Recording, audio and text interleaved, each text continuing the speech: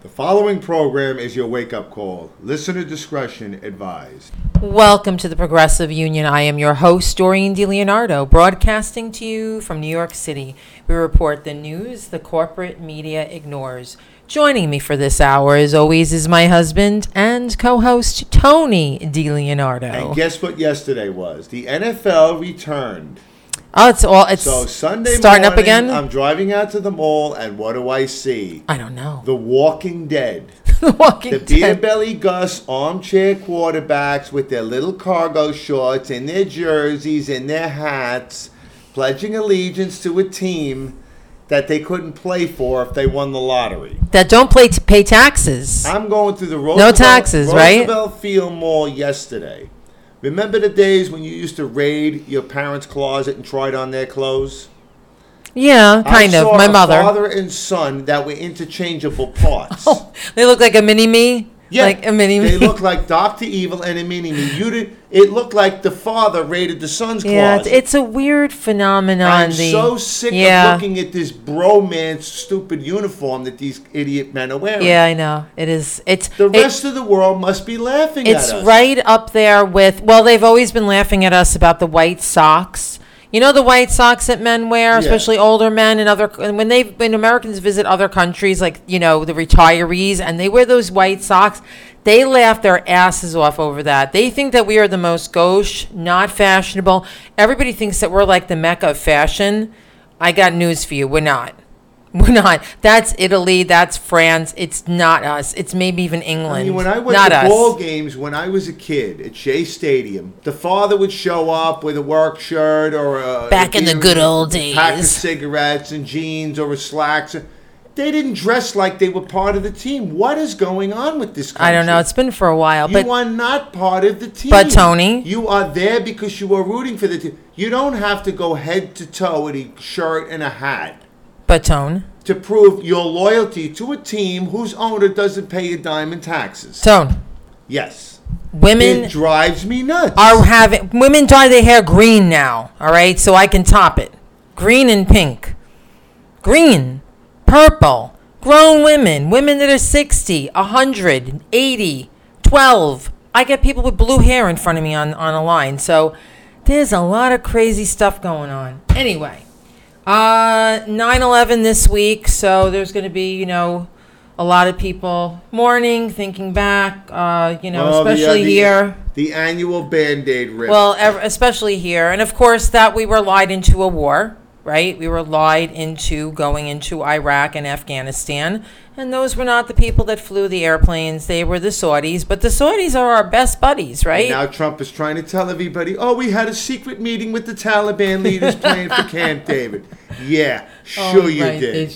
He's so full of baloney. I actually don't even keep up with the crazy stuff that Trump says, the really insane stuff, because I just can't. It's too much. He's the crazy guy at the end of the bar. If anybody's been a bartender, as I was years ago, there's always some guy at the end of the bar that he thinks he knows everything about everything, and he says the same stuff over and over again. And he's at the bar because his own family can't stand him. So or he doesn't have a family. Because they lock him out of the house. Yeah, and he's there all day, and he nurses drinks. He's not a good tipper, and he has like a ring around the counter where he's sitting, and he's there when you open, and he's there when you close. You have to throw him out.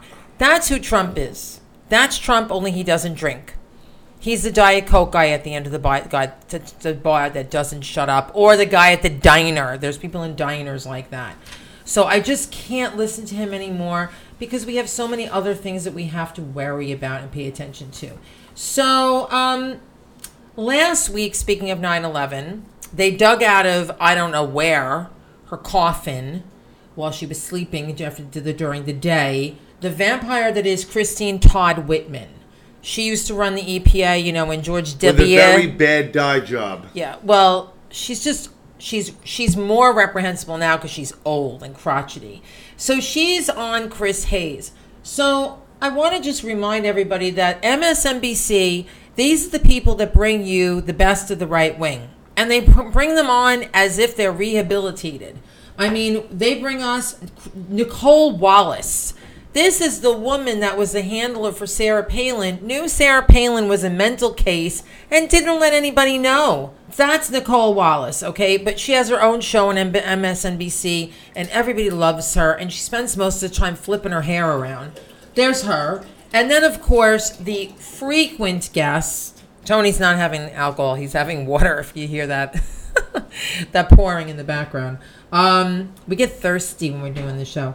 Richard Painter. Tony does a little Richard Painter.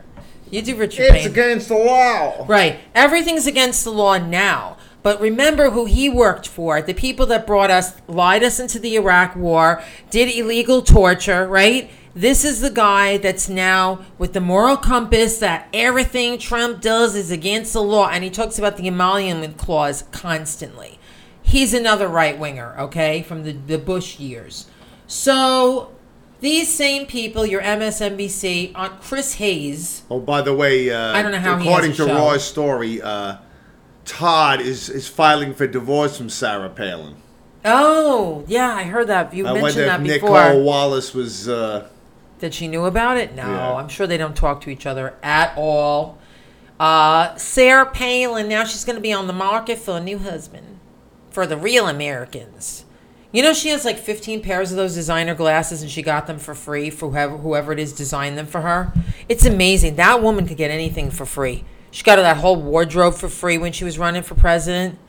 Anyway, let's digress from Sarah Palin. So Christine Todd Whitman used to run the EPA, and she's the one that told us here in New York that the air was safe to breathe. The concentration was just not, it wasn't high enough to cause cancer. She said, there's asbestos, but it's not enough to kill you.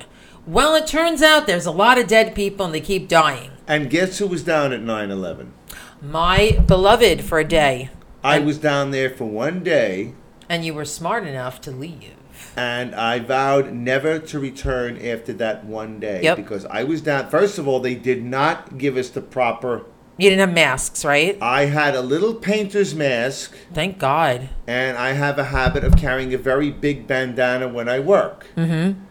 And I wet it down a little. That was smart of you. I put the painter's mask on, and I put the bandana around that.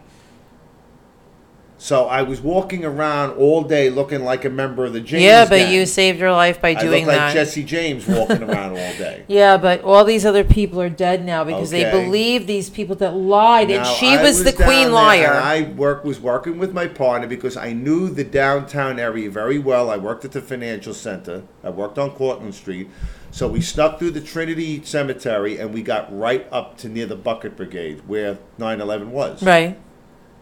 And it was the piles, as they call it. It was smoldering, and the firemen are on there. No protective gear. Oh my God! Everybody, I want to be a hero. Maybe we'll find somebody. Maybe I'll have my picture in People magazine. Well, no, people cared, Tony. Don't say that. But you have to understand. They were being exposed who to did cancer. They think they were going to find alive? People were hopeful, hon. I was hoping.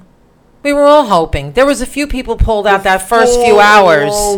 No, but there were people that were pulled out that I think were on like some of maybe the first floors, or maybe they were on the street. There was a few people that were pulled out, but it was such a shock. But anyway, Christine Todd Whitman has the nerve. First of all, MSNBC, they are criminal. Okay, so they have all these people on, all these right-wingers they parade on, right?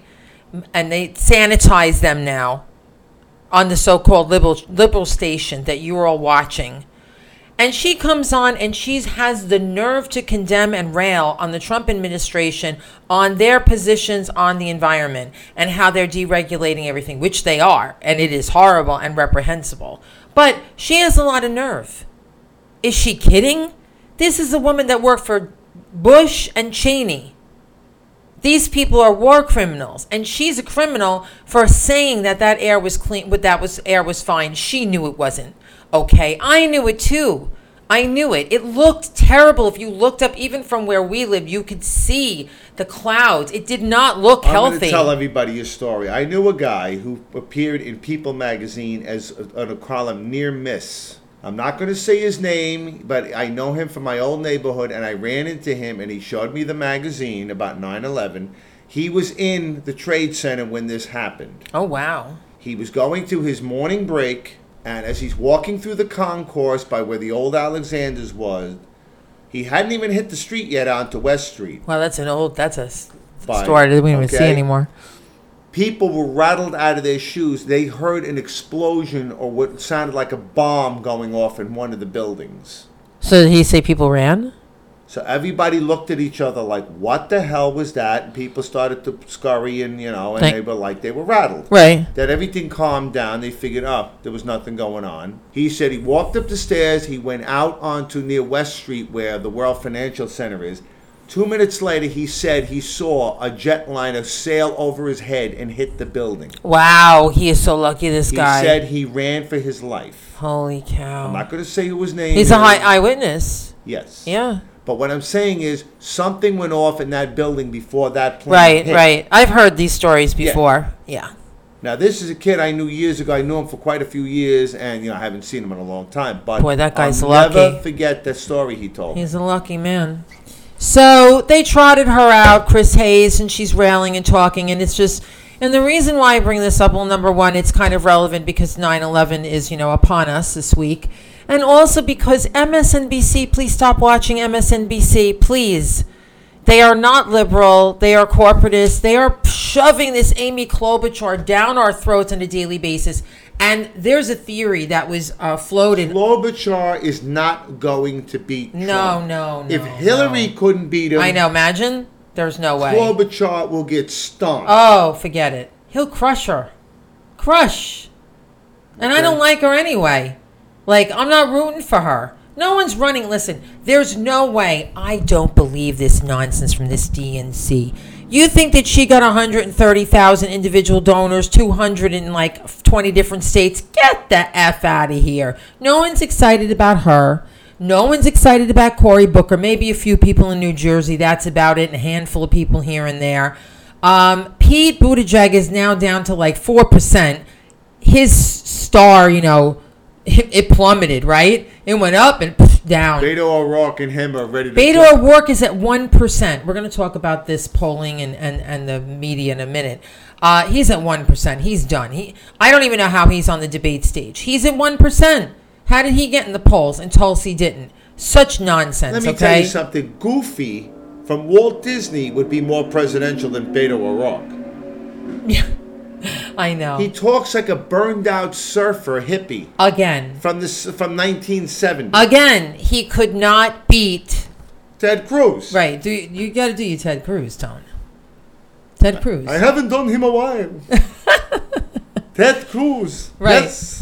Ted Cruz. He couldn't beat Ted Cruz. They're not having caucuses, so I can't get out of my coffin this time to go against Trump again. So listen to this. So this was really interesting. I want to bite him on the neck.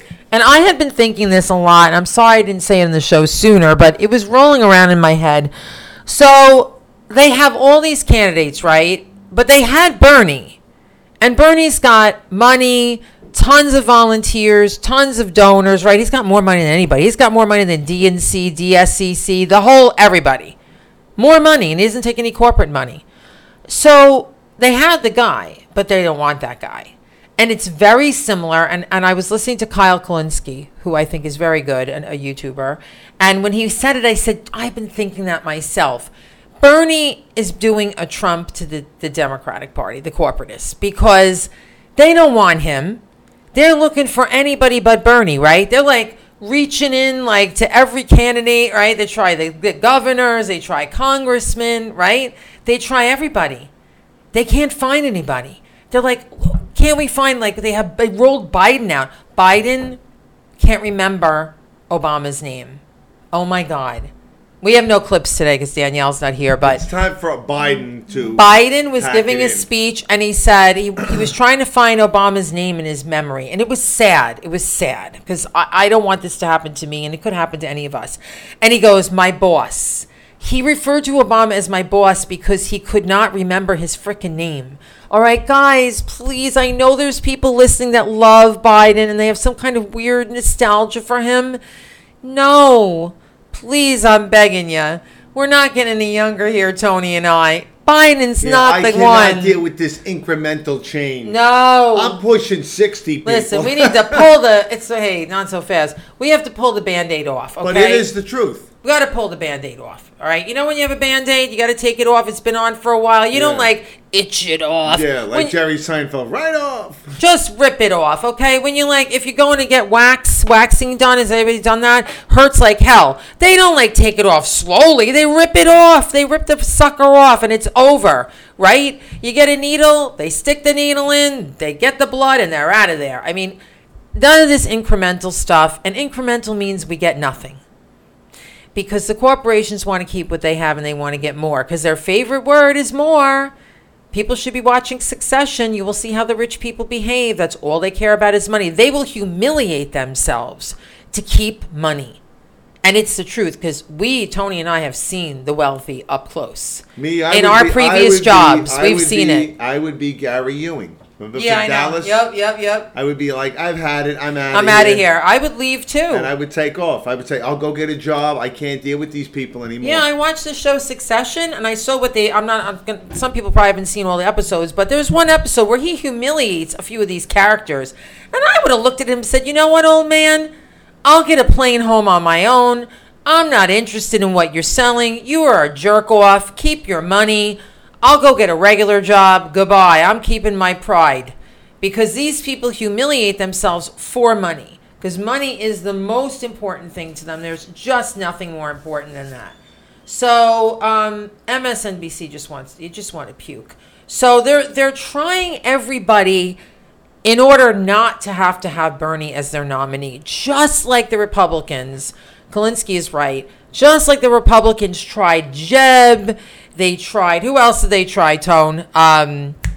What's his name from Texas? So who is it? Oh, Rick Perry, Jeb Bush. They tried, what is his name? Ted Cruz. They tried everybody. They had like 20 candidates. This is like a rerun. Only it's almost the same party because they're so similar. It's like the Batman show back in the 60s. You know how many times the Joker and the Riddler and they were running out of villains. But they have a candidate. They came up with villains like the Egghead. But they have a candidate. Mr. Freeze. But do you see what I mean? The Bookworm. They have a candidate. But, yeah. They don't want him because he does not fit into the corporate donors' desires, okay? He is opposed to their deregulation and their like destruction and their ripping us off. He's opposed to all of that. So the donors don't want him. Just like the donors did not want Trump. They wanted a regular Republican to shove through their bills. But they're loving Trump now, aren't they? Oh, they are. But they didn't want Trump. They tried everything. They threw anybody at Trump, and it would not work. Oh, what's his name? Marco Rubio. Almost forgot about him. Little Marco. Right? He tried to beat Trump in one of the debates. Remember? He got really down and dirty with Trump, and it made him look like an idiot. So they're all trying to Who looked like an idiot? Marco? Or Marco looked like a moron. They're all trying to be Bernie because if you notice, they remember in the beginning they all raised their hands for Medicare for all, and then little by little you heard them say, "Well, no, not really for Medicare for all, and for like Medicare extra or Medicare maybe or Medicare halfway or maybe not Medicare at all." You know what I'm saying? Like off the debate stage, they'd be off to the side with like Chris Matthews. No, I really didn't mean that. What I really meant was, especially Kamala Harris, who is now, by the way, in a statistical dead heat pretty much with the person she said was a low polling candidate, Tulsi Gabbard, which means Tulsi's on the way up and Kamala's on the way down, and Kamala got slayed by our Tulsi. And I love it. And that's why they don't want her on the debate stage. But guess what? She just got more than 2% in another poll, which means she needs one more poll to get in the October debate. So for God's sake, please, Lord in heaven, please let Tulsi be in this next debate. Please. She has so much support. I watch all her videos. She's all over the place, and it's growing. It's growing. She spoke in front of veterans. The veterans love her because she's a veteran. She's actually active military. And she's speaking the truth to them. So she has the right to speak. Yes, and she says, they tell us thank you for your service, but meanwhile they do the opposite. And she can say it because she's a soldier. And she says, I am a soldier. And they got to respect her. Plus, she's 6 feet tall. When she stands next to some of these men, she's taller than they are. And you should see her Instagram posts. When she's working out, I'm sorry, I would not want to get mad at her mad at me, because she beat the crap out of anybody. She's tough. I have to see this. She's badass. I haven't seen it yet. No, sweating and everything. She doesn't care. She appears with no makeup on in the car. She's always doing posts, and she's always ready to speak. She's very articulate. Really, I'm telling you. It's, she really is the candidate, and she would beat Trump. This Klobuchar, forget it. Cory Booker, imagine, close your eyes and picture that debate. Oh my God, he would have the feigned outrage every 5 minutes. His eyes would probably bug out. Yeah, he bites his lower lip and he bugs out his eyes. His eyes are really big. And it's like, those are not our values. Yeah, always with the values. Oh my God, you just want to puke. Who else they got? He looks like an outraged milk dud. So they're really running out of people. They're running out of people. They're going to get, I'm telling you. And Bernie's just waiting. He's just standing there. The only person I see them getting some traction is Elizabeth Warren. Oh. And Elizabeth Warren has made a deal with the donors and the corporates, and she said, the corporate Democrats, and she said, I'm a team player. Yeah, already she's selling. That's a bad sign. She doesn't even have the nod yet, and already she's selling out. Yeah, she's a team player. She likes Joe Manchin. That's all I have to say. So Crystal Ball, who used to be on MSNBC, but they didn't want her to be on anymore because... Somebody said she had like a porn name. Yeah, isn't that a weird name? It's Crystal with a K. Yeah. But she's very progressive, and I like her. So she's like my old friend, K with a K. Oh, stop. So she used to be on MSNBC, but I think anybody that uses a K where there should be a C, I hear the heels clicking in the background. She's not like that at all. She's a progressive like us. She got kicked off at MSNBC because she's speaking too much truth and calling out the corporatists, and just like Cenk Uygur, she was like, taking a side, and she was like, you know what, I really can't. So she does a podcast for The Hill on YouTube, which is very good, with a few other folks. So she wrote a post recently called Why the Media Dislike Andrew, Tulsi, Bernie, and Marianne, those candidates. So recently there was a graphic, and I'm not going to read this verbatim, this part, but I know it because I saw it, where they didn't put Andrew Yang. There were 6 candidates, and he was polling at 3%, so he should have been in that graphic. But they didn't put him. Instead, they swapped in Beto O'Rourke, who was only polling at 1%, and they just left Andrew Yang off entirely. Now, she says here, well, maybe it was a mistake, that it was with the graphics, but you know what? Not likely, all right? Axios recently pointed out Yang is 6th in polling average, yet 14th in terms of number of stories written about his candidacy. But if you go to Twitter and you go to Google searches, right, or you go to Facebook, he has a lot of followers, and he has raised enough money, and he's been in enough polling numbers that he's going to be in the debate. Yet they don't talk about him, and they don't put him on the graphic. So clearly something's going on here, she says. But what I've noticed is that Yang is not alone in facing media contempt. Without fail, every candidate who has come from outside the Democratic establishment or dared to question them has been smeared, dismissed, ignored by most media. And then she talks about our girl, Tulsi. Tulsi Gabbard, who resigned from the DNC in protest of the treatment of Bernie Sanders and dares to challenge the bipartisan pro-war foreign policy consensus, that would be the Democrats and the Republicans, has been smeared as unpatriotic, despite the fact that she is an Iraq War veteran who, to this day, serves in the Hawaii Army National Guard. The Daily Beast published, this is a Daily Beast. They did the same thing to 72, to McGovern.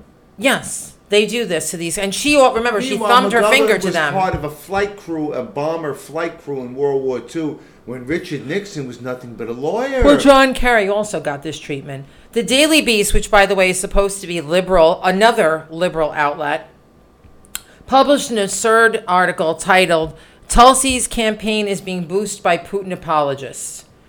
Okay, I'm not even going to acknowledge this by explaining what it was. It's all baloney, but a lot of people saw it, and when they Google Tulsi Gabbard, it might come up. Gabbard had the distinction of being the most Googled tech candidate in both first debates, because people see her and say, who the F is she? I want to know about her. And then all of a sudden they start watching some videos and say, I like her, and they gave her a donation. The media, however, has shown little interest in understanding why her pro-peace message might hold appeal. Because they like wars, that's why. She talks about that she's spoken a lot about Sanders and his treatment. She talks about Marianne Williamson. They've also treated her like garbage. And Marianne Williamson, by the way, she's a very accomplished woman. I didn't know about her at all until she ran for president. She has had 7 New York Times bestsellers, decades of activism under her belt.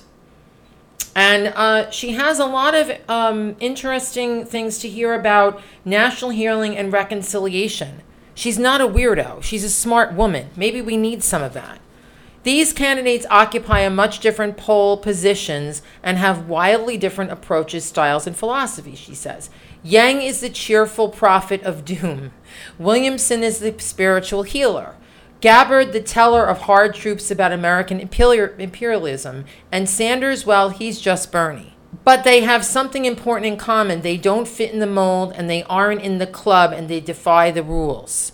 Much like Trump, as Kyle Kalinske said. He's just the bad side, right? There's a yin and a yang, right? In the world, he's the dark side. These people are the light side.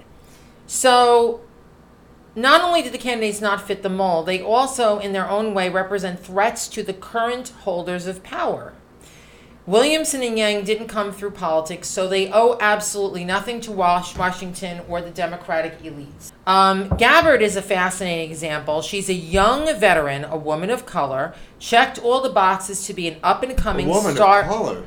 Because she's Hindu and she's Samoan. She's a Samoan. She's not a Hindu. She's a Hindu. Well, she's a Samoan, which means that she's ethnic. Yeah, she's half white and half native, what they call islander. Right. That's I don't know if they call that a woman of color. Whatever. She checked all the boxes to be an up-and-coming star of the party, which I've mentioned this to you guys.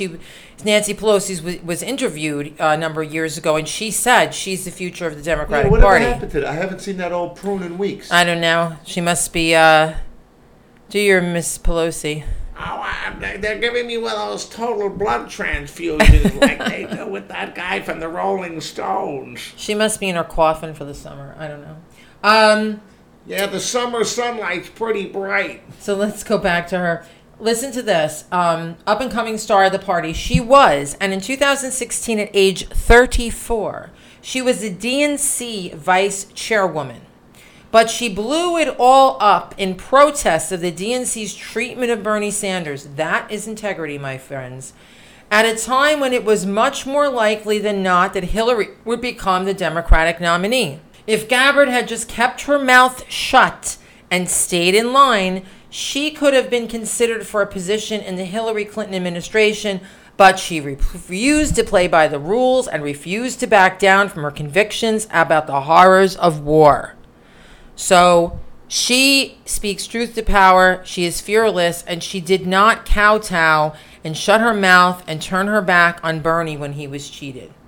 And if you're not a team player, then of course you're a threat. Just like Bernie Sanders, right? He's a threat to the establishment. When you're a threat to the political establishment, you're also a threat to the careers of journalists who rely on access to that political establishment. So you know what I mean? They have to sort of do what the elites want them to do. And I would take it even further and say that the corporate masters Why do you think Muhammad Ali's career was so long? Because he was such a great fighter toward the end? Because the press loved him. He gave them a lot of... Well, they gave him a lot of people watching. A lot of viewers. Yeah. He was, you know... But other than that, as a fighter, after 74, he was terrible. He sucked. But I would go a little further, and I would say that the corporate masters are feeding in the earpieces of people like Chris Hayes and others on the news what they want us to hear. They're telling them. It's not their choice. They're saying, yes, master, I want my $30,000 a day, and I will do whatever it is that you'll say. So, especially the pen twirler. Oh, yeah, Rachel Maddow. She's such a disappointment. Crystal Ball, the author of this article, is a liberal co-host of Rising, the Hill's TV bipartisan morning news show. And she is the president of the People's House Project, which recruits Democratic candidates in Republican-held congressional districts in the Midwest and Appalachia. And she's a former candidate for Congress in Virginia. I like her. So I agree. It's not to their interest to have these candidates do well. and they try to hide it from everybody. But the problem is that we have access to other media, right? I watch tons of YouTube shows. I read lots of things, not lots of different, websites, Truth Out, a whole bunch of things. Listen to other podcasts and read other things other than watching MSNBC and the New York Times, which is a sad disappointment. So we're not limited anymore. We're not. And there's more people that are woke, as they say, than mesmerized by people like MSNBC. So I found this in our local newspaper, the Queen's Courier, and I've been seeing these obnoxious and I will say dangerous ads in our local papers against Alexandra Ocasio-Cortez because she is in the district next to us, Congresswoman. And there is a right-wing group that has amassed some funds to run these insane ads against her. They even put a picture of Fidel Castro next to her. The picture that's in the Courier makes her look very black, dark-skinned, and it looks like she's wearing an orange jacket, which looks like almost like a prison thing. And she's in front of a bunch of cameras. So the headline said, conservative group attacking AOC hires... That's supposed to be what? Orange is the new black? A libertarian consultant to run the polls.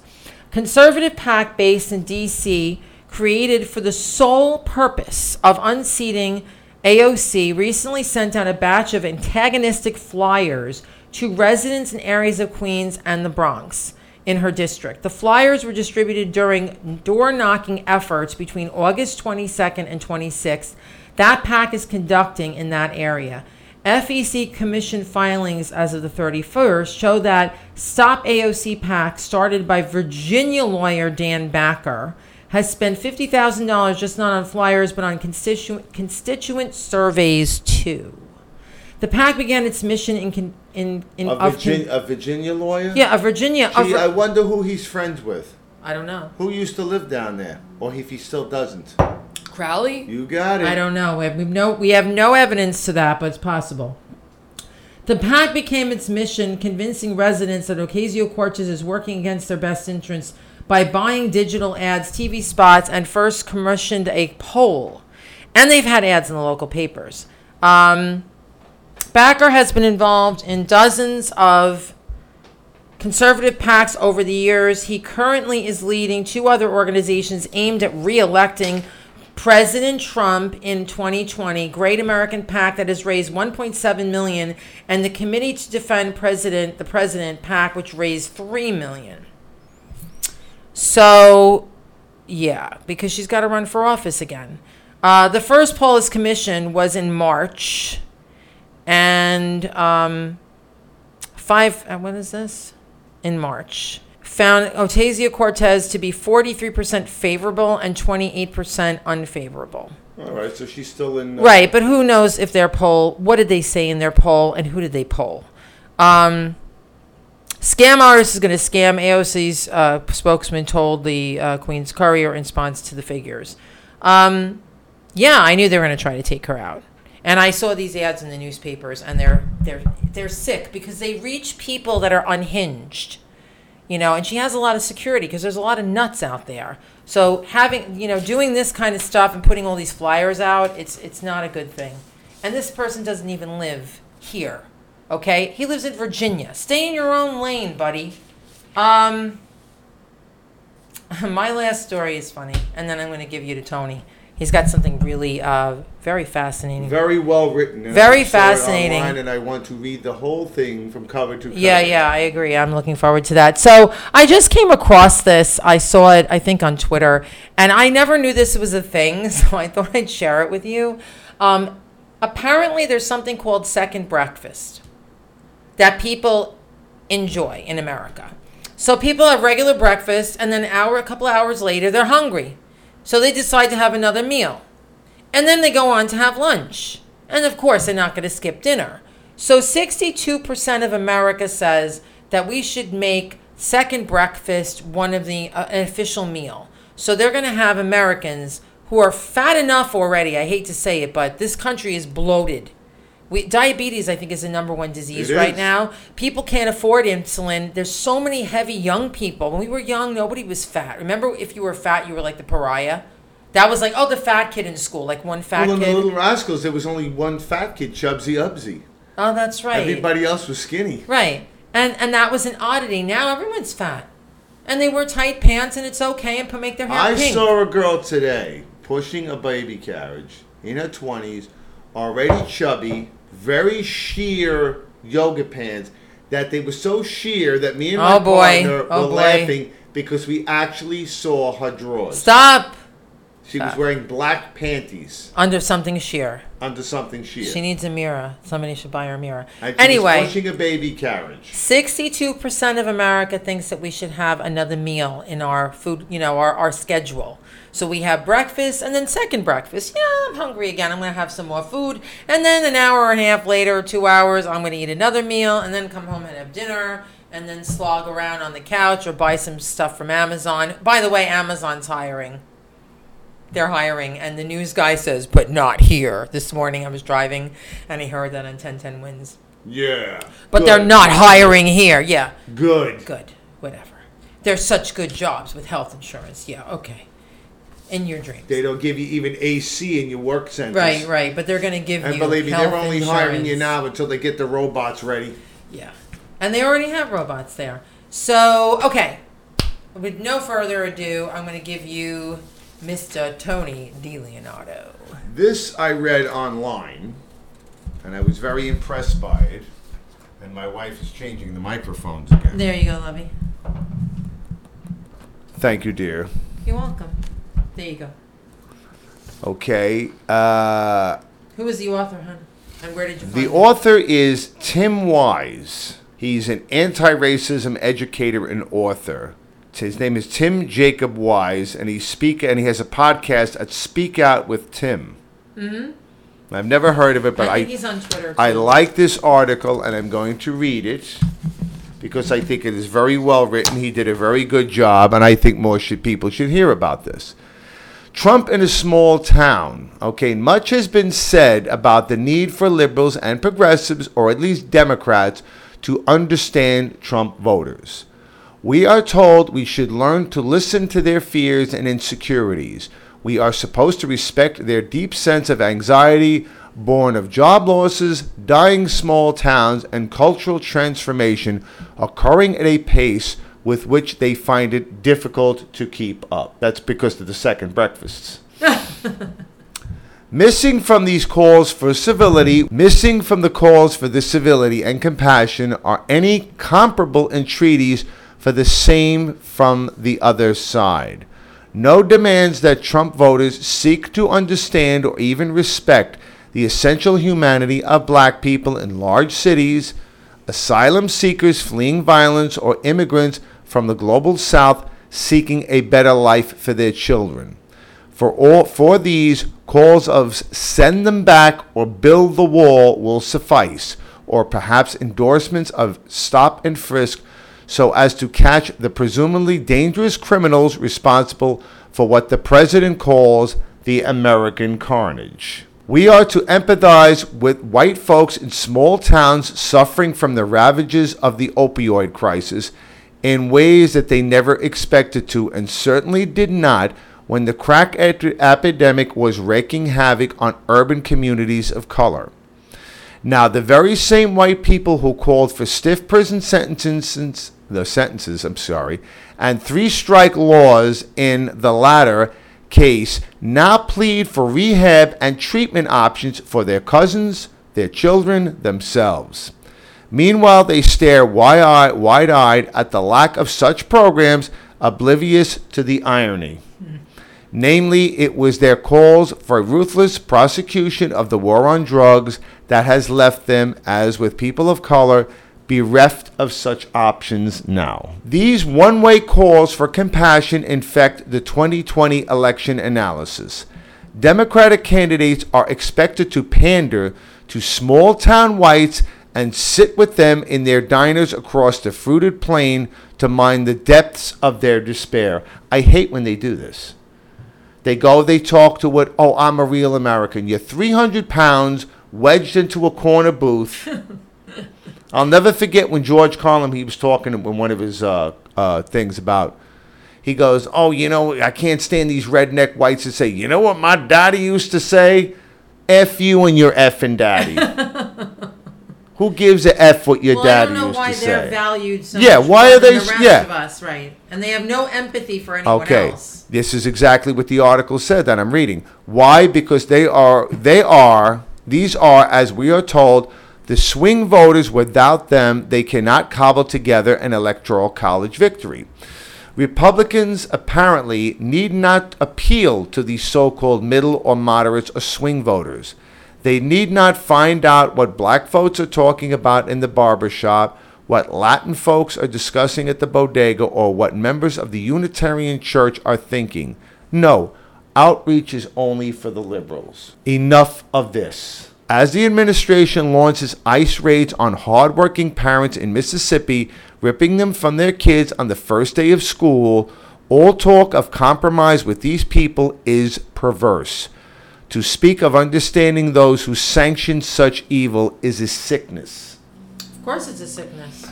I need not sit around and discuss politics with these people such as this as they wolf down their biscuits and gravy or sop up their toast in a cholesterol pond of runny eggs while adjusting their dirty trucker caps and holding forth about the Muslims or the Mexicans who have come to take their jobs, especially when those they'd be griping about would already have been working for 3 hours while Billy Joe Jim Bob sat there telling me about how he can't work anymore because of his disability, for which he receives a check along with his Medicare.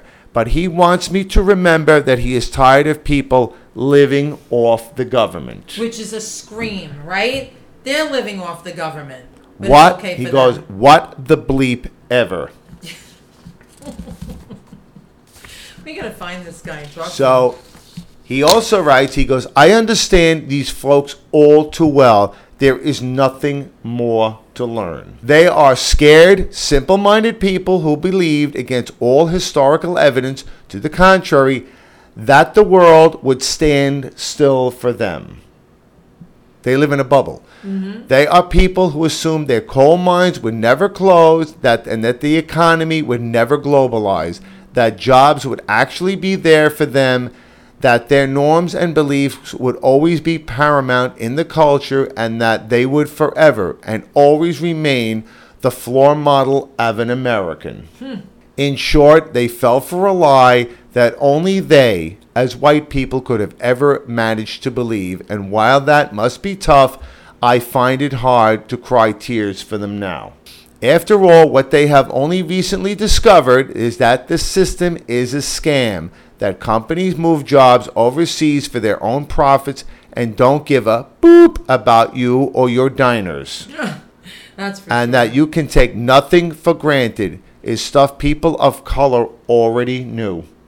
That's right. It's stuff people of color had been insisting upon from the very beginning, but which white Americans could ignore because, after all, what do black people know? And now they're suffering from I'm the same. sure the folks on the middle to upper class decks of the Titanic also wondered what all the screaming from steerage was about.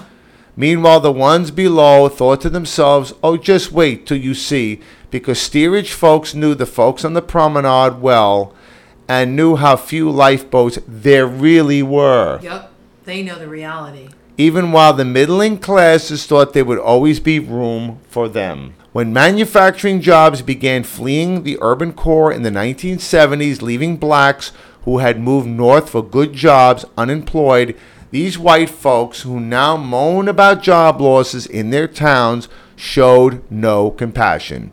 They told black folks to up and move, to go where the jobs were. If blacks were out of work and unable to find jobs, it was their own fault. It was their pathological culture, their dysfunctional family structures.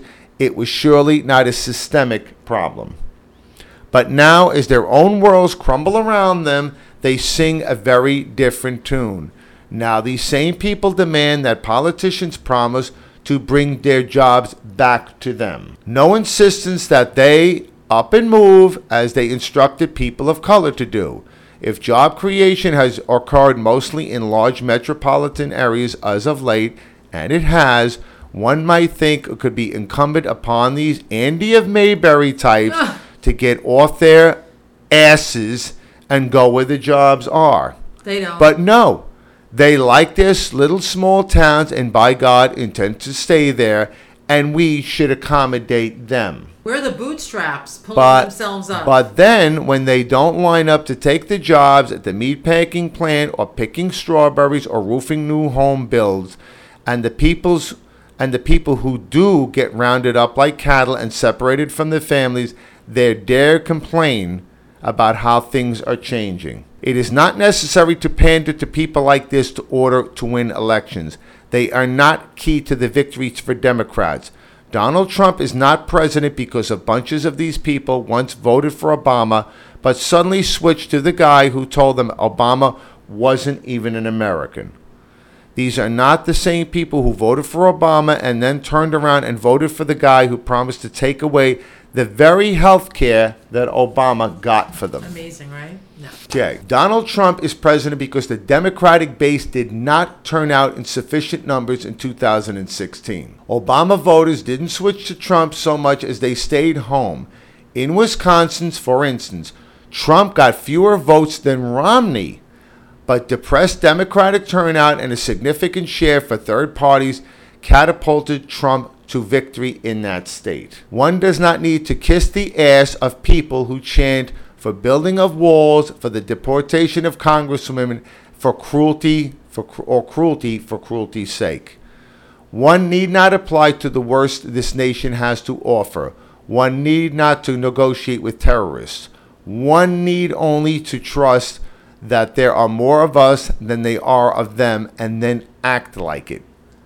And then, once we win, we can drag the rest kicking and screaming to universal health care, affordable college, and a cleaner environment. At which point, all we need to say to them is, "You're welcome." That's right. I love this. This column. Yeah, it's. I've been saying this. So Remember what I true. told you every Yes. election cycle? What do I want to see this 300-pound behemoth for in a coffee shop? Because they don't learn and they don't apply the lessons that are learned to themselves, right? Like, they won't move. They'll stay in their depressed town that has nothing but tumbleweed and complain about it and wait. What are they waiting for? They think Jesus is going to come down and he's going to like rescue them? What do I equate them to? I don't know. They're like carbuncles. I don't know. I equate them to Linus and the Pumpkin Patch on the waiting for the Great Pumpkin. Yes, you're right. I had forgotten about that analogy. And he waits year after year after year. That time Lucy had to go out and get him out of the yard and bring him home and put him back to bed. Yeah, because he was like freezing out there. It's like, are you kidding me? Yes, you have to. And then after he didn't show up, he was going to go out the next year and do it. Yes. You'll be back. You'll see. They're always talking about the independents and the swing voters.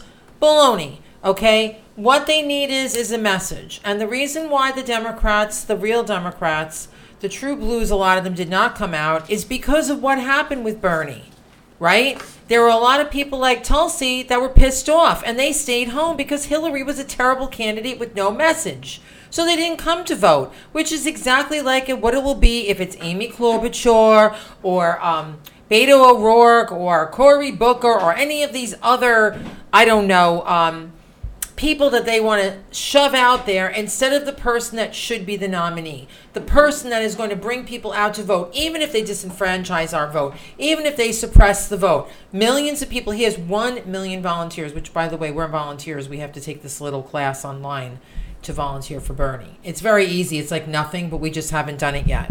You just do it online. It's like a tutorial. Everybody's got to start volunteering, okay? He's the guy.